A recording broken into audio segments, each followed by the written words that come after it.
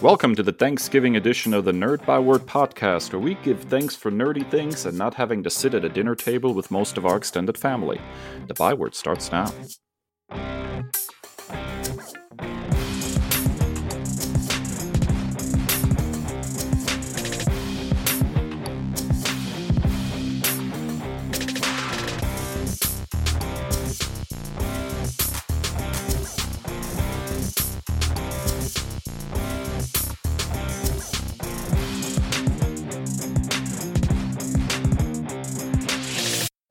Ladies and gentlemen, welcome to episode 171 of the Nerd Byword podcast. And as we enter the holiday season, we are very glad that you decided to tune in to our little show during Thanksgiving week. Hopefully, we can give you a little distraction from all those relatives that will soon be sharing the dinner table with you that you really don't want to spend any time with. In this week's episode, Chris and I are going to discuss some of the things that we are particularly thankful for in nerd media and pop culture this year. But first, as always, it's time for... Nerd News! Yeah, so I'm not surprised that we're going to have to talk about this, Chris. Bring it. Okay, so the funny thing is about us recording like ahead of schedule is some of our news stories or some of our discussions are obsolete or at least require further context or maybe even an update by the time that they are released. So by the time you're hearing this, it's going to be a really interesting discussion. But Dave, Jonathan Hickman did the thing. As previously teased, we have, and I don't even know if this is an apples to apples comparison, a Peter B. Parker of sorts. But TLDR, Peter and MJ are married in this Ultimate Spider-Man that he is going to be writing with art by Marco Checchetto. It was a big thing that broke social media, the internet, when it was revealed. They just randomly dropped two little promotional covers, one by Elizabeth Torquay, one by longtime Spider-Man artist Ryan Stegman, with the solicit that says... meet Peter Parker and Mary Jane Watson, Mr. and Mrs. Parker. They're one of pop culture's most iconic couples, and now readers will see them stronger than ever in the Ultimate Universe. To celebrate, Peter and MJ's romance will be featured in a series of picture-perfect variant covers by Elizabeth Torquay that will adorn the first 4 issues of Ultimate Spider-Man. Spidey superstar Ryan Stegman also spotlights the whole Parker family on a new promotional piece. It's really, really fascinating. And then Hickman followed it up in this press release saying, quote, "When we decided that we were going to do a book about an older Peter Parker becoming Spider-Man, we really wanted to lean into him starting his superhero life from a very different place than what's traditionally expected. Peter and MJ being married is one of many decisions we made that underline this being quite a different kind of Spider-Man story," end quote. So yeah, we have also in Stegman, the Torquay cover is a real romantic cover with Peter and MJ. Peter has the push-up bra for all men, a full-grown beard. And then on the Stegman cover, we have two at the time of recording, yet unnamed children. So really interesting to see how this develops. And now, with added context, at the time of recording, we've both read Ultimate Universe #1. And so that kind of helps color in the lines of what we can expect a little bit about how the maker kept all of these people from becoming heroes. And now at much later stages in their lives, Peter especially is going to become a hero. So this is going to be a very different take on the character. So I don't even know that the Peter B. Parker is a fair comparison if we're looking at the Spider-Verse film franchise version of the character. So I'm incredibly intrigued to see where this goes, and I'm hyped for the Ultimate Universe going forward as a whole. Yeah, so there's a lot to unpack here. So let's start sort of with the base setup of all of this first. So I read Ultimate Invasion, and overall it was I guess is what I'm trying to say. I thought it as a placeholder. Like, yeah, it didn't very like much a placeholder. yeah, it didn't like set my world on fire or anything, and I was okay with it, but I didn't really feel like there was like a very clear protagonist in all this. There wasn't a very clear through line. I felt, you know, let I was kind of, I don't know, like it was like not starting this new Ultimate line, I guess, with a big bang or something. And so, I was like cautiously optimistic that it would be readable, but I didn't find, Ultimate Invasion all that interesting. Now, that being said, I think that reading Ultimate Universe #1 completely recontextualized Ultimate Invasion for me and made it significantly better. I don't think you can judge Ultimate Invasion without Ultimate Universe #1. I think that issue is basically the fifth part of the mini, and this is where all the threads come together, and you start getting a sense actually for what the plan is with this Ultimate Universe. And that's when I finally got hooked on this, because I really like the notion, which was hinted at in Ultimate Invasion, that the maker basically jumped around and took away the opportunities for a lot of these heroes to arise, right? Like, for example, making sure that the spider doesn't bite Peter Parker and then, locking the spider away. Those sorts of things then lend themselves to a very different vibe for a lot of these characters. Not just that they become heroes later in their personal timelines, which is what we're going to see with Peter, but, there's opportunities here for maybe completely different characters to get some of these powers, for example, right? So I think we're in a very interesting baseline spot with this new Ultimate Universe, and that it actually has the opportunity to tell very, very different kinds of stories.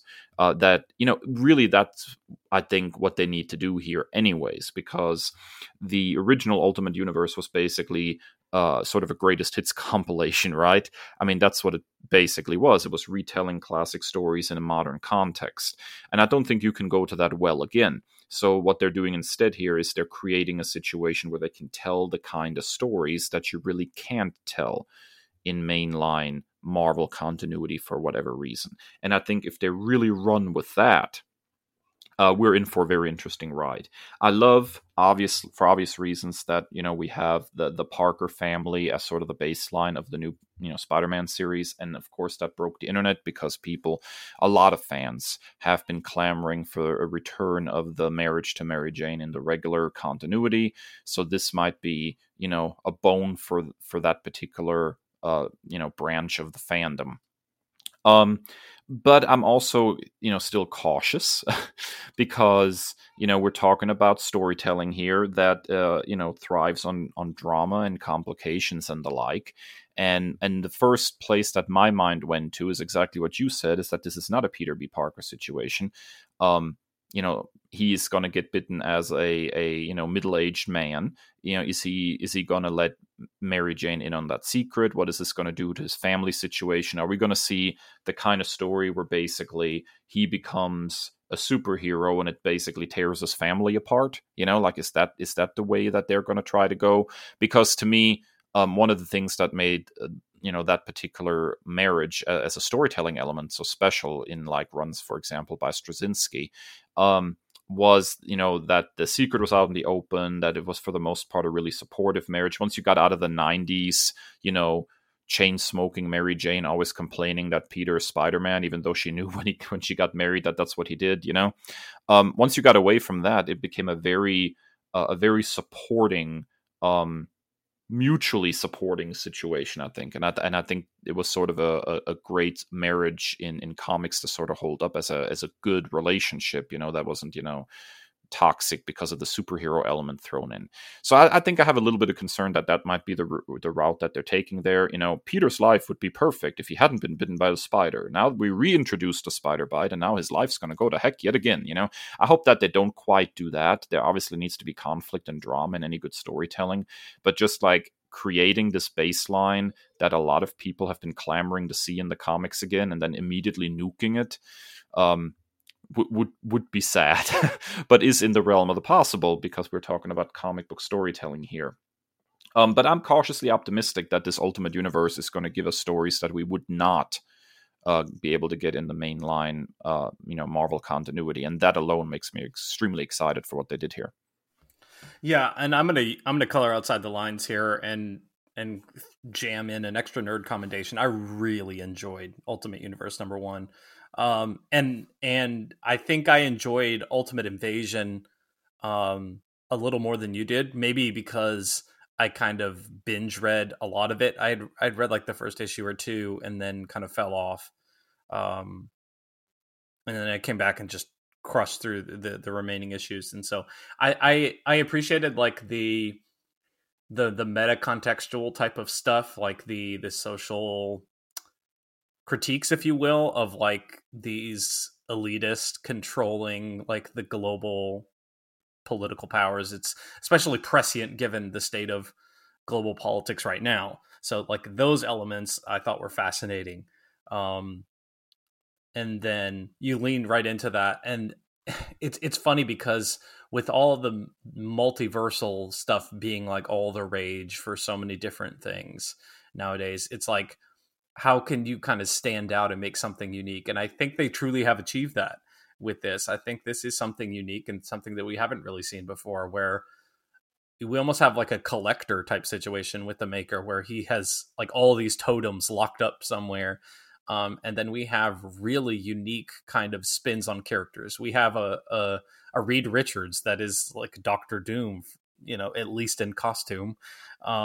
We have, I would never would have thought that I would be rooting for a character with the name Tony Stark, but here we are. Like he's a teenage kid, and so it's almost like an inverse of like a Peter Parker situation, where like he's Iron Lad and he's the young character with a strong moral compass that has been sabotaged by the global media as this terrorist and awful person. And so how is he going to rebound from that? You have my guy Thor as like this unjust imprisoned person. You have Sif on the team. I'm always up for Lady Sif being on a main roster. Like I'm really kind of interested to see where we go from here on the entire Ultimate Universe, and how these stories are going to be vastly different from mainline comics. Yeah, I'm feeling it, man. I really am. Ultimate Universe #1 really sold me on this. I love all the Thor stuff that was going on there. I like this take on Iron Man as sort of this younger kid. I think there's definitely something here. Doctor Doom Reed Richards is fascinating too. It's just the whole thing. I think we're calling him Doctor Doom Reed Richards, but it almost makes me feel more like you will appreciate this reference. It almost makes me feel more like a Man in the Iron Mask situation, right? Indeed. Where the maker doesn't want to see the face of himself and somebody that he hates, which is heroic Reed Richards. I think that's you get me. That touched my heart. You get me. Yeah. So I think there's definitely something here. I'm excited for this, man. All right, now for your news story, Dave. Very, very somber news. Yes, sir. So Richard Mole, voice actor, passed away at age 80 recently. And I think this is definitely newsworthy for a nerd podcast because he, was actor for Harvey Dent, Two-Face in the 90s Batman, the animated series, and was responsible for some of the absolute best voice acting on there, which is actually saying something considering we're dealing with, towering greats like, Kevin Conroy and Mark Hamill. But I'm particularly thinking of the Two-Face two-parter where, he had to voice act Harvey Dent's descent into madness and the emergence of the Two-Face split personality and all that. And there is some really heart-wrenching voice acting going on here. Probably his biggest claim to fame was on the sitcom Night Court that ran in the late 80s and early 90s. He was a series regular on there, playing sort of a dim-witted but good-hearted bailiff, and was very, very funny in the role. And then after that, sort of transitioned into a lot of voice acting stuff, did some stuff on Justice League Unlimited, did some stuff Batman Animated Series, Freakazoid, and the like. And so as far as the nerd world is concerned, if you like myself, grew up in that era, sort of that golden age of Warner Animation, you definitely have heard Richard Mole's voice.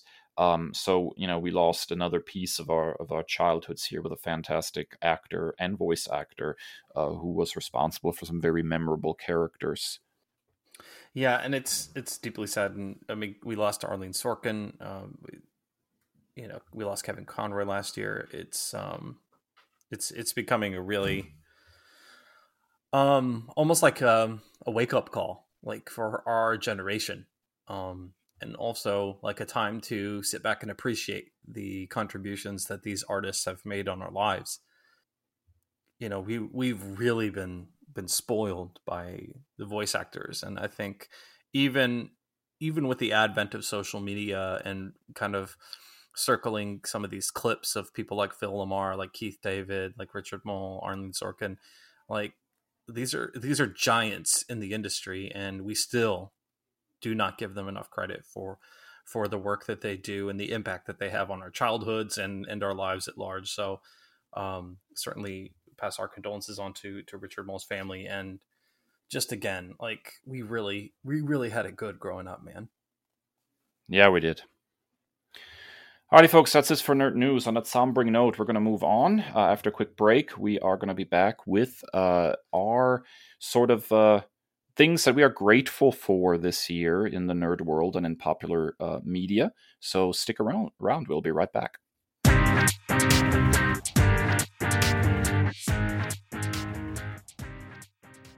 All right, folks, there you have it. We are back. It is time for...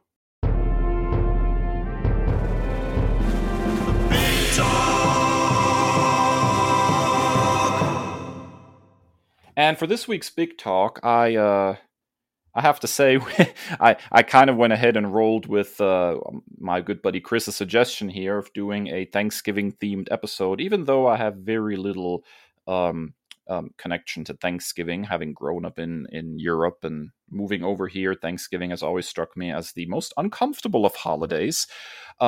But I like the spirit of being grateful for things. So we each picked 3 things over the past year that we are particularly grateful for in popular culture and in nerd media. And I'm going to throw it to Chris for the first thing that he is particularly grateful for this year. Chris, what have you got? Yeah, my mission with this episode was to turn some of that German attitude into gratitude. So the first thing that I'm just incredibly thankful for is the work of Al Ewing,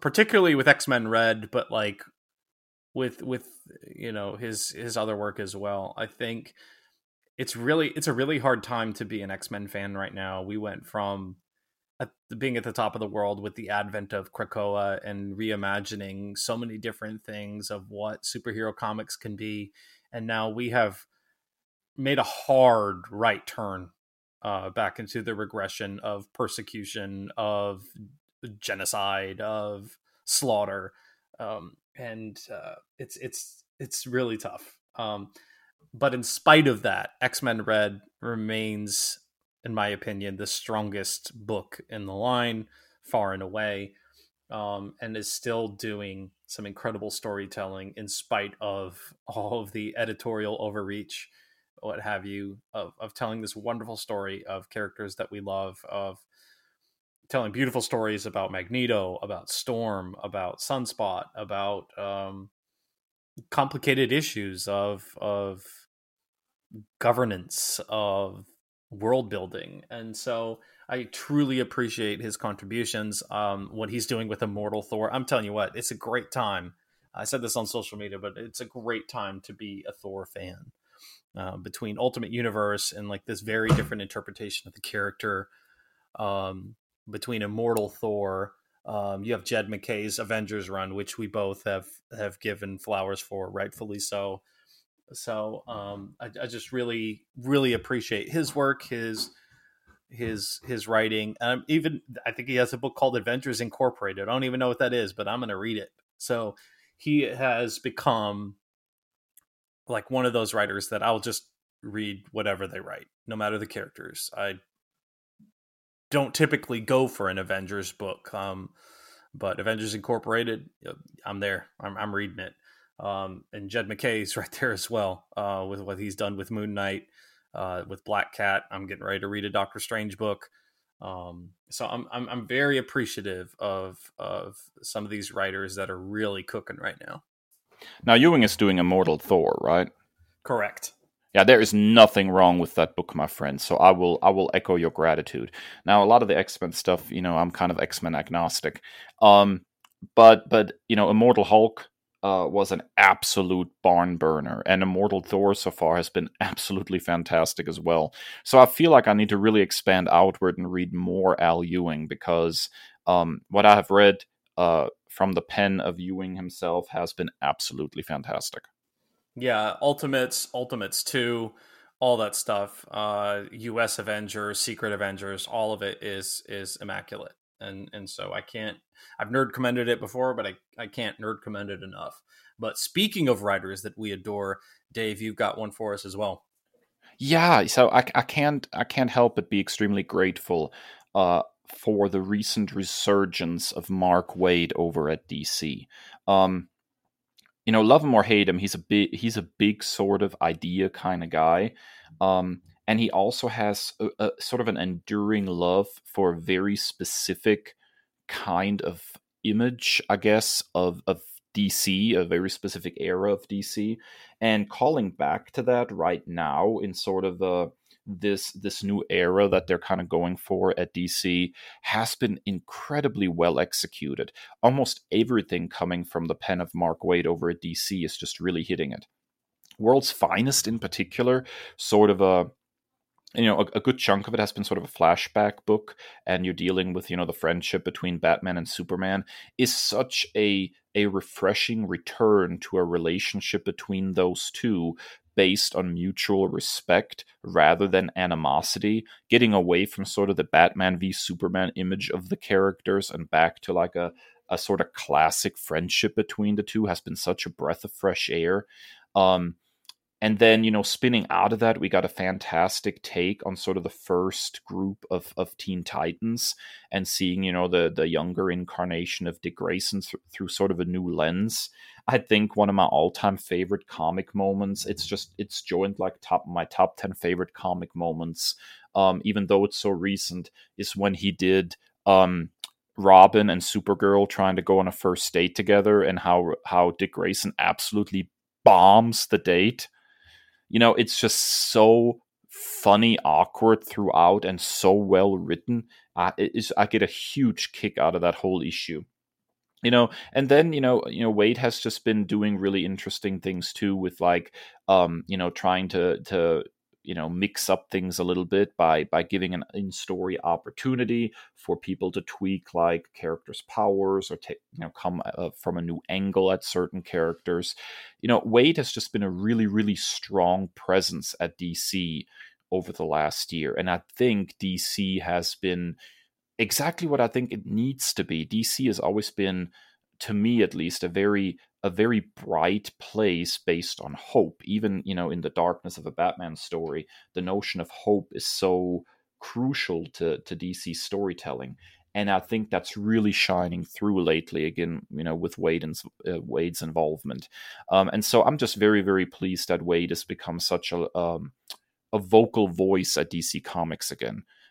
Even though I don't agree with all of his takes, I know he recently spoke about how he prefers the Kents having passed away, as opposed to them still being around, and I think that's just a horrible take. But even though I can disagree with Wade on certain particulars like that, I really just appreciate how he executes a story in the DC universe, and I'm just very, very glad that he's such a loud voice right now at DC. Yeah, my exposure to DC actual comics is minimal. I don't read a whole lot. I feel like a lot of it feels like stepping into a country where I don't speak the native tongue. Um, it can be kind of hard to acclimate to everything going on. But Mark Waid is one of those people that it's almost like he's a tour guide that can translate for me. And so his work on DC, when I have read it, like Superman Birthright, for example, is very new reader friendly for me. And so World's Finest has been one of those things that's always been on my to read list. I just haven't gotten around to it yet, but it's definitely at the top of my list. All right, so Chris, what is the second thing that you have been grateful for this past year? Like, we never stop saying wonderful things about it since we started this podcast, and I don't think we ever will.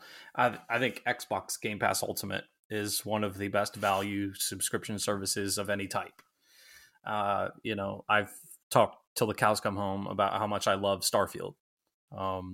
And one of the positive byproducts of the rampant capitalism that is Microsoft currently is that consumers like myself are able to play these highly sought after games at no additional cost day one. And I mean, like, you can't argue with that. The cool thing about it is you can there's no shortage of things to try, and so you can download something, give it a shot, and if you don't like it, you just uninstall it, and there's no commitment to it. I cannot vent enough about buying a game, instantly hating it, and then you're just out of $60. And so, with digital sales and stuff like that, that's been one way to kind of avoid that issue. But even better here is, like, I can download something at no additional cost, give it a try. If I like it, perfect. If I don't like it, just uninstall it. And there's no extended commitment necessary to it. So I will always praise Xbox Game Pass Ultimate as one of those things where, especially with things like Starfield, things like,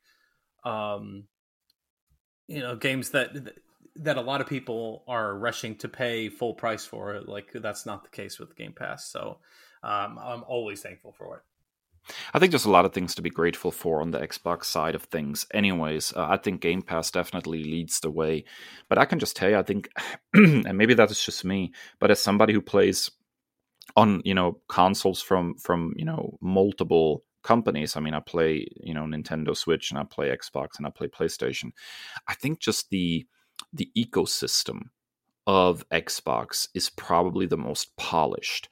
I think it's the most polished online play. And I know there's probably going to be some PlayStation fanboys that'll disagree. But I come from this, not any dog really in the race, just because my console wars are long over. It was Nintendo and Sega. That's how old I am. So that's a console war to me. What's going on right now doesn't feel like a console war to me. So I come from this from a fairly, unbiased perspective. I just like the ecosystem best. And it also feels to me like out of the box, things just generally work better oftentimes.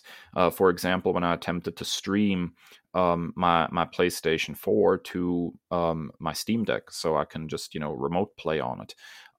It does not work very well. It continues to be pretty laggy, and I have a lot of trouble trying to make that work. Flip side, then I set that up for my Xbox, and it's pretty much flawless. Like, I have zero issues with it at all. So I think just the ecosystem generally at Xbox, it's just there's a solid baseline there that is very functional for the end user, and I like that a lot. And I think Game Pass is a part of that. It's just it's very, very good for the consumer. I'm always reminded of the old days of demo discs. Did you ever get a hold of any of those back in the day, Chris? Yeah, I know they did a bunch for PS1, but even before that, you go out and get like a magazine like PC Gamer or something, and it would have like a demo disc attached to it, and you pop that in your PC, and you get to play a little bit of a game before you actually have to go buy it. I mean, I don't want to imagine how many landfills were filled with all those demo discs when all was said and done. But there is something, again, to be said for a consumer to have a demo. So even if you don't have something like Game Pass, at the very least, as a publisher, if you really believe in your game, you should provide a free demo of some kind so people can try the game and make the decision whether they want to purchase it or not. And so I agree that that's one of the strengths of Xbox Game Pass. I have tried a lot of games and loved a lot of games that I probably would have not, paid to go out and buy until I tried them, and then I was able to play them and enjoy them. And, there are plenty of things where I'd like, if this wasn't on Game Pass, if I would have had a chance to try it, I would have went out and bought this game. I love this thing, There's a lot of really cool things on Game Pass. So I'll wholeheartedly echo what you're saying. I really, really enjoy Game Pass as well. So your next thing that you're thankful for is proof positive that we come from very different worlds.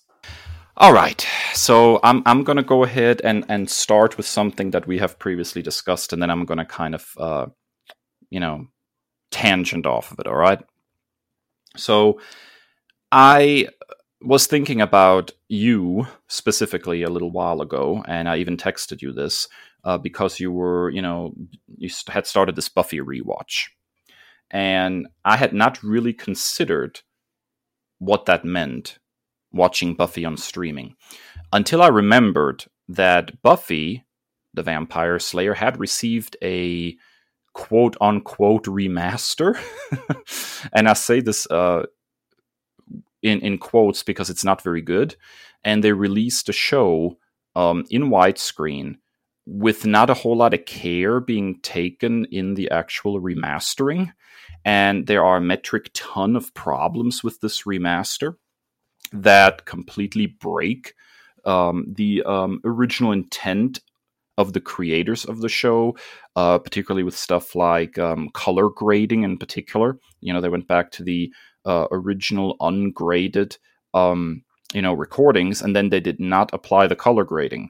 So you get a whole lot of problems there. The show was filmed in widescreen, but never intended to actually be seen in widescreen. So you have stuff like shots where there's crew members and lighting rigs visible in the corners.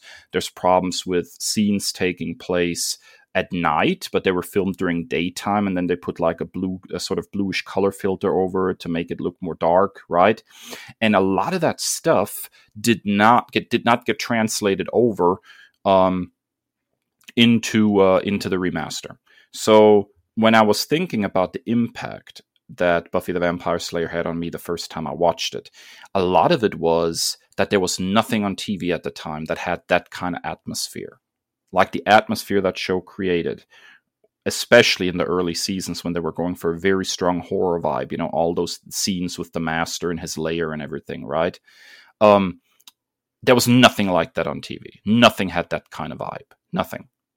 And now when you look at the remasters, it doesn't have that vibe anymore. Like there's so many mistakes in the remaster that it ruins a lot of really important moments, I think.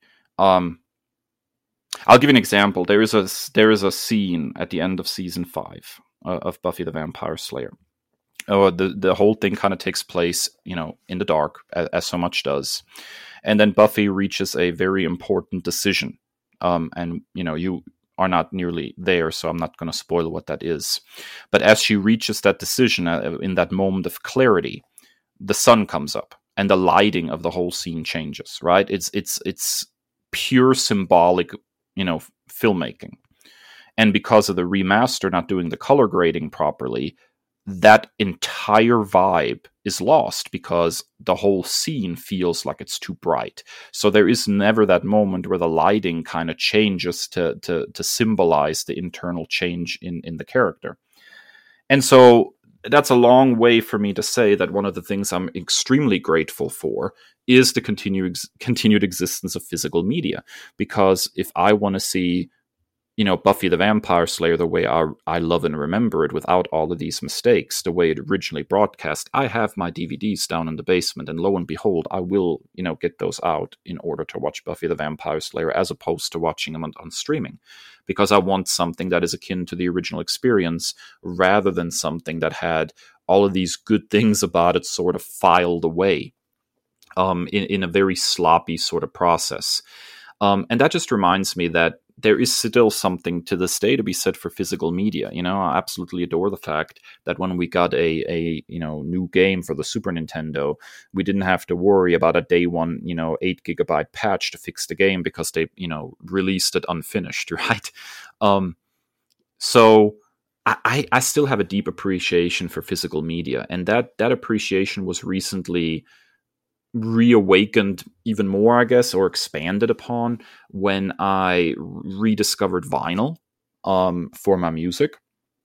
Like everybody else on planet Earth, I use a lot of streaming music these days because there's a huge element of convenience to that. I have a music subscription specifically to Apple Music on my iPhone, so wherever I go, I have my music, my playlists, and I love the convenience, but because of bandwidth and all of that, I would say that qualitatively, streaming music leaves a lot to be desired. And when you take the exact same music and pop it, on vinyl on a traditional record player, there is a richness and a texture and a detail in the quality of the music that is completely different, and is something that I still deeply appreciate. I grew up in a household with a lot of vinyl because of my dad had a big vinyl collection, and there's a warmth and a richness in the tone of music coming from a vinyl record that I don't see duplicated in digital music.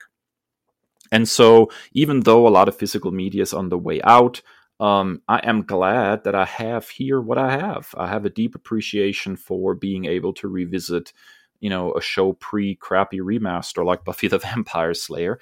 I'm glad that I can slap on a vinyl record and enjoy that rich sound that you don't get from streaming music. And I think there is still a place for physical media, even though digital is by far more convenient. I think there's still a place for physical media out there. Yeah, I wish I could follow that path. The convenience is just too much for me. I just don't have the desire to go that route. I think the convenience just outweighs it for me. I do have some vinyls. That part I do have, but I don't even think I have something to play DVDs or Blu-rays. Also, that Buffy watch through for the first time. Ugh, it's a real start and stop. I haven't even gone through an entire episode now that I've started up again. Really struggling. It is of its time, Chris. Very much so. But yeah, so I understand the convenience part, and I'm not rejecting digital. Like I play, games on my Steam Deck that's all digital, and I have my digital music subscription. But I think, like I said, there's something to be said for having a physical media as a supplement to that still, especially on stuff like Buffy, where the remaster is such a mess. Or if we, look at the HBO Max, the Max of it all, where you had all this stuff streaming, and now this has been taking all that stuff off. I think we just have to accept that streaming is not going to be that all access pass that we thought it would be. Stuff does not stay streaming. And if you want to see it at some point later, right now, physical is probably still the best bet as far as just having something. Do we even need to talk about Star Wars at this case? Like all the special edition changes that were made. If you want to see Star Wars the way it originally was released, the only way you can do that is basically from a VHS copy or a laser disc. A laser disc.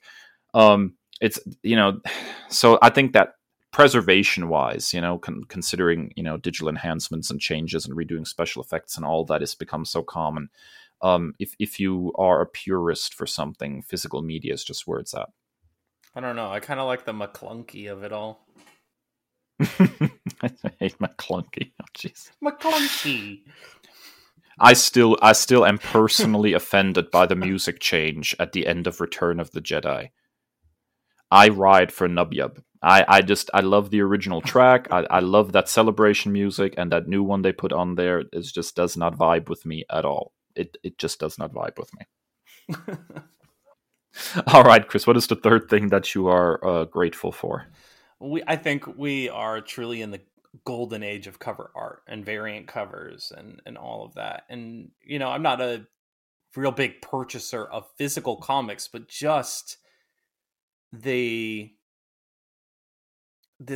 niche corner of comic book, the art form that has opened its way for artists to really just cook and just do their absolute best work and to not be beholden to any kind of constraints, really. So I'm talking about like the Sway art, the Jenny Frizzens, the Lucas Vernick's, like everybody, like Peach Momoko, like everybody just having complete artistic liberty to create to their heart's content, and we as fans of the medium are the beneficiaries. Just see some of the most beautiful things to save for our profile pictures, to save for our lock screens, our cover photos, I can't think of a better time to be a fan of the comic book medium when it comes to just pure art. And so I'm incredibly thankful for all of the cover art that's coming out, for books like I don't even know that I'm going to read, but just to view that comic book art on my timeline is just the best. You know, I will say that I wish they would put a lot more of those variant covers on posters. Because I would probably put like a couple of poster frames in my home office and then just like randomly change them out when I see one of those totally sweet variant covers. Like the most recent She-Hulk run, for example, had some of the absolutely most stunning covers I have seen in my life. Our girl Jen Bartel, another one of them. It's so absolutely stunning art. I would have had like a rotating She-Hulk frame just for those She-Hulk covers. There's like every month a different poster. Like, yeah, the I would say that I'm glad that for the most part we've gotten away from the 90s gimmicks of like, foil, reflective, and all that jazz. Because right now what they're really doing well is a lot of these variant covers just represent incredible artwork.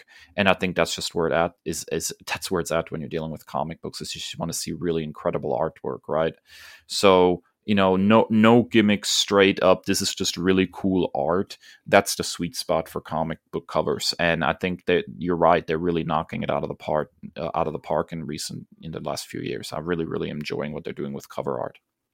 All right, Dave. I have no idea where you're headed with this last one. I'm glad you didn't Google it. Yeah. I really don't know what to say other than This is maybe a little off the beaten path for us on this pod, because most of the time we're talking about movies and the like.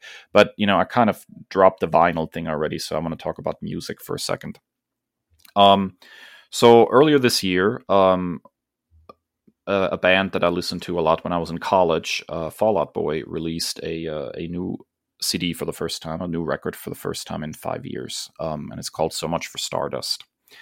And I think the album kind of represents sort of a synthesis of a lot of musical styles that I've dabbled with over the years, and has kind of achieved sort of quintessence status as being like the quintessential Fall Out Boy album, and that it touches sort of on all eras and on all vibes that they have had over the years.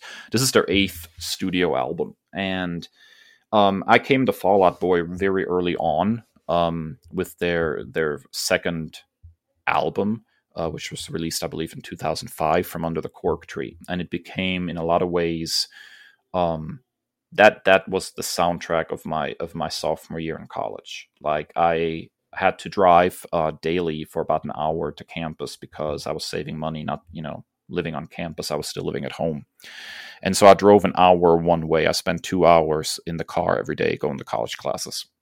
And more often than not, in my sophomore year, it was From Under the Cork Tree that was playing in my car, over and over and over again, just nonstop. And then when they released a follow up to that, their third album, Infinity on High, that was the next mainstay. So at that point, I was just basically, when I was driving, I was rotating between those two albums.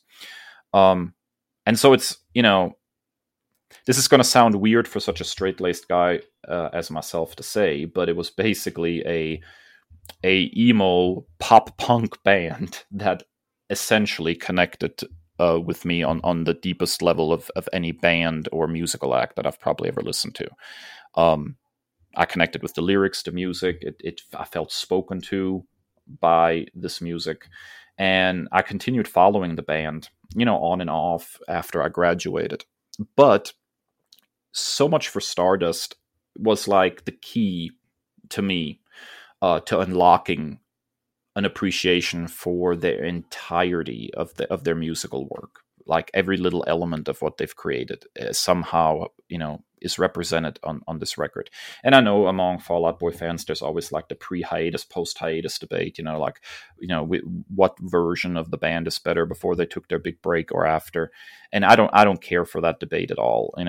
I just really like their continued evolution. And I've, listening to So Much for Stardust has caused me to branch out into like seeking out, initially unreleased demos, um, seeking out side projects, seeking out some of the absolute weirdest stuff. Like, for example, they did an adaptation of a Disney song from the Jungle Book for a Disney compilation, and even that slaps. Like,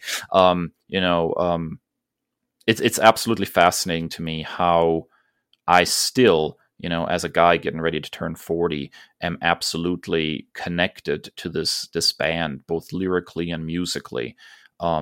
And so I'm so glad that this new album came along. So much for Stardust to reawaken that appreciation for Fall Out Boy in me. As weird as that sounds.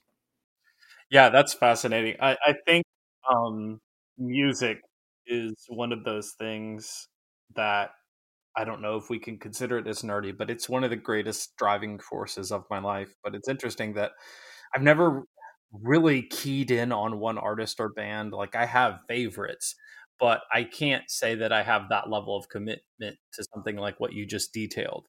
I have so many different influences, so many different genres that I ascribe to. Like, I grew up with 90s country because my grandfather was a small time recording artist in Nashville. I back and forth all the time. He had a small little show in the area that I grew up in. And so that played a heavy influence on my life. And I still listen to some aspects of country, um, you know, and hip hop and R&B are really probably the two strongest genres that I grew up with. Rock and roll was kind of, it ebbed and flowed in my life. Probably the strongest ones that I connected to were the ones that were really truly unique. I know the Killers were probably the most influential band for me in high school. I think Hot Fuss was one of those albums where, Yes. Yeah, I have that one. Yeah, it's a good album. like, Mr. Brightside rightfully gets like all of the flowers, but Somebody Told Me is my go-to. Like, that's the one that like shook me. I know that this is a polarizing one, but the White Stripes were huge for me. I didn't really find them per se until college, so I found them late. I kind of had like a renaissance my senior year of high school and early college years, and so Icky Thump came out and really shook the table for me. And then I punted back and found like some of their older stuff. I remember, of course, like Seven Nation Army, like that, one of the most iconic guitar riffs. Like, you can hear it at like a sporting event or a stadium or any kind of event. Like, you can hear doom doom doom doom doom doom, like one of the all timers. And a lot of people throw shade at Meg White for being very simplistic on drums, but when you have that juxtaposed with such a talent like Jack White on the guitar, like, I love like that boiled down to the basics, and I love what he went on to do with the Raconteurs and stuff like that. Um, but I think so. I've always been like a general consumer of all forms, and when I say I listen to everything, I mean everything. Um, but I think like the most influential artist for me of the past decade or so has been Hosier. Um, when Take Me to Church came out, it absolutely shook me to my core. My sister had recently come out as bisexual. I was still learning. And for context, it shows a gay couple that is persecuted and abused. So in the music video, and so like I was kind of grappling with a lot of the things of my very religious upbringing, and being forced to take a long, hard look for the beliefs that I had held for a long time. Um, and then that entire self-titled album, Hosier, like from Work Song, um, is is really powerful. Like, there's something just raw and pure about a singer-songwriter like that, like he is, that just really connects with me. So if I had to pick one artist, it's probably Hozier that I follow to that level, that I have a vinyl of. So Tyler Childers recently, with the stand that he's taken, is another one that I really connect with and I really vibe with. But yeah, there's nothing better than finding an artist or finding an album in particular that you can listen through on no skips whatsoever. Unfortunately, the one for me in college was Kanye West Graduation, and so I'm very cut and dry when it comes to separating art from artists. I'm like, yeah, this was really influential for me. It was very different. It was very quirky. It was very weird. But the things that Kanye's done in recent years, I can't support that anymore. So Yeah. but yeah, music is one of those things, man. It is, and you're always looking for connection, right? You're looking for something that speaks to you on a visceral level in your music, And it's just fascinating to me that this band in particular has managed to continue to stay so connected to me, even though, the band members have matured and changed and I've matured and changed. But for some reason, like, their music still continues to speak to me. And I think that's absolutely fascinating. So I'm very, very grateful for so much for Stardust. I think it's the exact album that I needed at exactly the right time. I guess it's the best way to put it. Well, a couple more that I want to throw in here while we're on topic is something like Rage Against the Machine. And as of the time we're recording, Tom Morello was the only person from Rage to show up to their Hall of Fame induction. And the speech that he gave, I strongly encourage you to look it up if you haven't seen it before. That was a barn burner of a speech, yeah. Really, really important. Just really impactful. And it's funny because the day before that speech, I had introduced my kids. We were driving around the car and I'm like, listen to this. And we played Killing in the Name. And that's something, my youngest are 6 and 7. And that's really something strong. But I really believe in taking a stand for your beliefs and what you believe to be right, and not just, that old Captain America quote of like, when the whole world tells me, and you truly believe in something, you plant your foot like the tree of justice and say, no, you move, because this is the right thing to do. And the whole world can be telling you that you're wrong. But if you believe in something, you take a stand for what you know to be right, and you stand for your truth, and you stand for justice. And that's something incredibly powerful. And the other one that I wanted to speak on is Dave Grohl. Like, find a better person like in the world of rock and roll. And listening to, like, I saw a podcast interview where he was talking about the life and legacy of Kurt Cobain. And he was talking about listening to Nevermind, and it's been now 30 years. And he says, they recorded those in different parts. Like, he would record the drums, the guitarist would come and record those in the studio. And so, like, they didn't know what Kurt was going to do lyrically speaking. And he was talking about just the genius of Kurt Cobain and what he was able to do.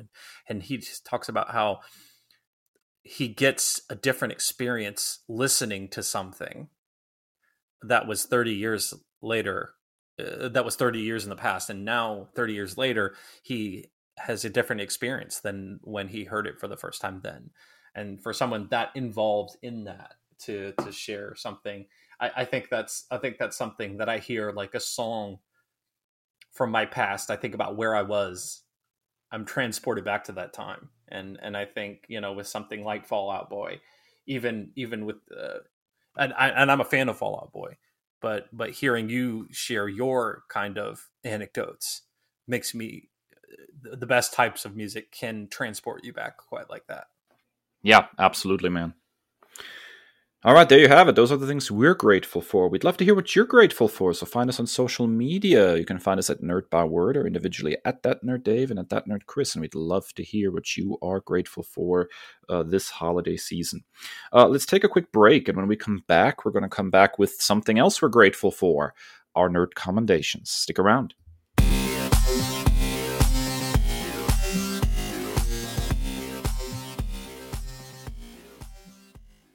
Alrighty, folks, we're back, and it is time for the segment where we recommend new nerdy content to you, things that we have found and enjoyed, and we think you will enjoy too. It is called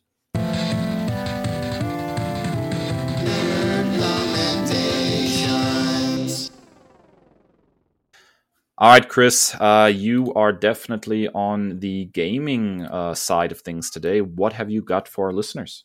Listen, sometimes we have our particulars. Sometimes we are consistent. You're going to go always with the quirky stuff. You're going to always go with something with a horror tinge. And when it comes to Assassin's Creed, I'm probably going to love it. And Mirage, the latest installment, is, of course, no exception to that. Really interesting. It's developed by Ubisoft Bordeaux, which is like a subsidiary or like I guess a subsidiary of Ubisoft, and it was published by Ubisoft. And they went in a very different direction. So the original plan for this was to be like a DLC installment of Valhalla, but they chose to make it like a standalone title because it features the main protagonist, Basim Ibn Ishaq, who is a character in Valhalla. But now we're punting back to his original origin story. And gameplay wise, the fascinating thing about this is it threads a lot of the newer stuff that was introduced in this, for lack of a better term, this reboot, the soft reboot of the franchise with Origins, with Odyssey, with Valhalla. But it's also like a return to the basics of what made, like Assassin's Creed 2 or even the original so special. And so it's kind of a back to the basics. A lot of fans have said it's focusing much more on stealth, much more on like a single lane storytelling perspective. And while there are elements of it that make me sad, I get it. So they are not planning any big name DLC like they were with the previous ones. With Origins, with Odyssey, with Valhalla, they each had at least 2 big DLC expansions, and that is not going to be the case here. I think Ubisoft and Assassin's Creed franchises is going in very different directions with the I think the Red and the Jade of what they're planning on doing. They have Ubisoft Plus that is like its own subscription service, which I'm not a part of, but like just narratively speaking, I'm such an old history nerd, ancient history. So this is set in 9th century Baghdad during the Islamic Golden Age, particularly the anarchy at Samarra. But what I love about this is it's like taking almost like a graduate course in a very specific like time of history. And so like the Codex, for example, you will travel around and you'll see these little sparkling crystal things, and it's something that you have to collect. And the sole purpose of grabbing those little codex things is to teach you a lesson about Islamic history during this period, about the genie and what that truly means. And we've westernized it a lot with Disney and popular culture. But like what the marketplace would look like in Baghdad at that time. And it will give you like a menu to pop up, and it has like 9th century art that shows you stuff like that. And so like the history nerd in me is absolutely having, my appetite whetted here. And then the storyline is really fantastic. The Order of the Ancients, this secretive, order that is trying to control things behind the scenes. And it's just it's the best of the AC franchise is back. And there's just so much to love about this game. I'm deeply saddened that I'm almost done with it, but I'm still going to try to explore some more when I'm done with the main storyline. Yeah, it sounds really interesting, man. I like the Assassin's Creed games. I think it's interesting that this one seems to harken back more to the original Assassin's Creed games and less of the, RPG heavy stuff that they've been doing in the last few games. I'm wondering how that's being received. I think there's a really strong sort of division in the Assassin's Creed franchise fandom as far as which direction is better, I guess, or more playable or more enjoyable. But I like both incarnations, so I'm definitely game for this one.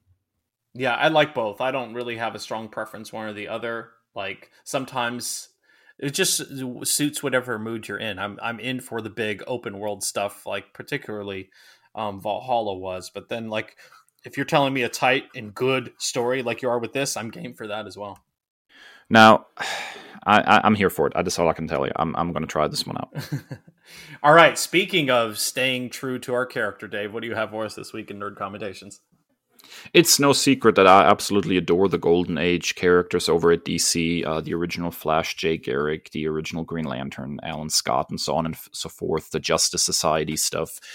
These are characters that I've always loved and have followed through various incarnations, and always hoping that they do more with them. And lo and behold, spinning out of the current JSA book that is going on, they're actually having a series of solo minis, and I've dipped my foot now into each of them, and I have to say, I like them. Like each one of them I like. So there are 3 mini-series that are focused on individual JSA members. We got Alan Scott, the Green Lantern, by Tim Sheridan and Cian Tormey. Jay Garrick, the Flash, by Jeremy Adams, with art by Diego Orle. Oh my goodness, I am so bad at this. Olortegui. And Wesley Dodds the Sandman by Rob Venditti with Riley Rosmo.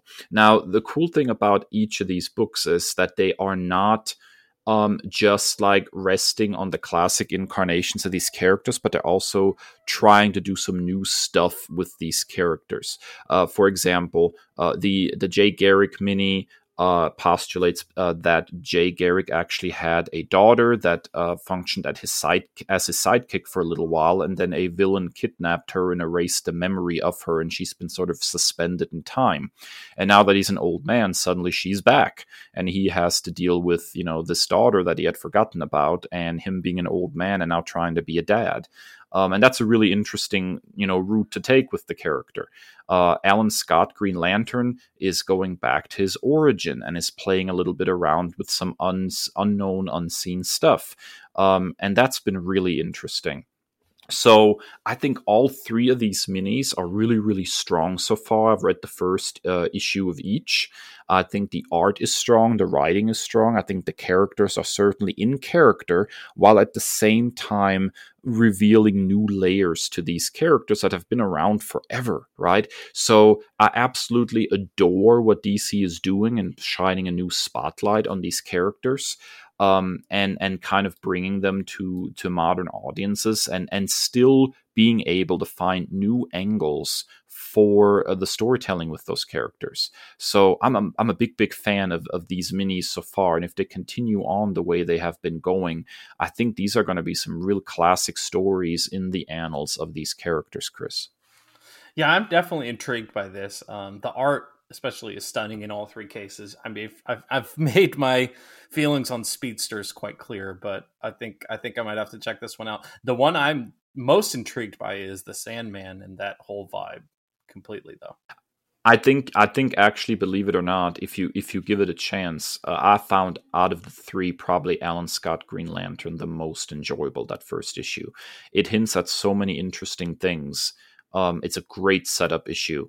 And it does a really good job because it spends some time with his origin and who he was before he became the Green Lantern and all that. And I think you're going to find something that you're really going to appreciate here. Alrighty, folks. Well, there you have it. That's it for a new episode of the Nerd Byword podcast. Thank you so much for listening. If you like what you just heard, please be sure to get on your favorite podcasting platform, subscribe so you never miss another episode, and drop us a rating and review. You can find us where all any podcasts are available on all major podcasting platforms, including our very own spiffy website, nerdbyword.com. And hit us up on social media at nerdbyword on all platforms, or individually that nerd David, that nerd Chris. And as always, stay well and stay nerdy. The Nerd Byword is written and produced by Chris and Dave, 2 nerds with a love of all things pop culture. The podcast features music by Al Jimenez, with additional drops composed by Joe Biondi. Our show art is by Ashery Design. Find us at nerdbyword.com and wherever podcasts are available.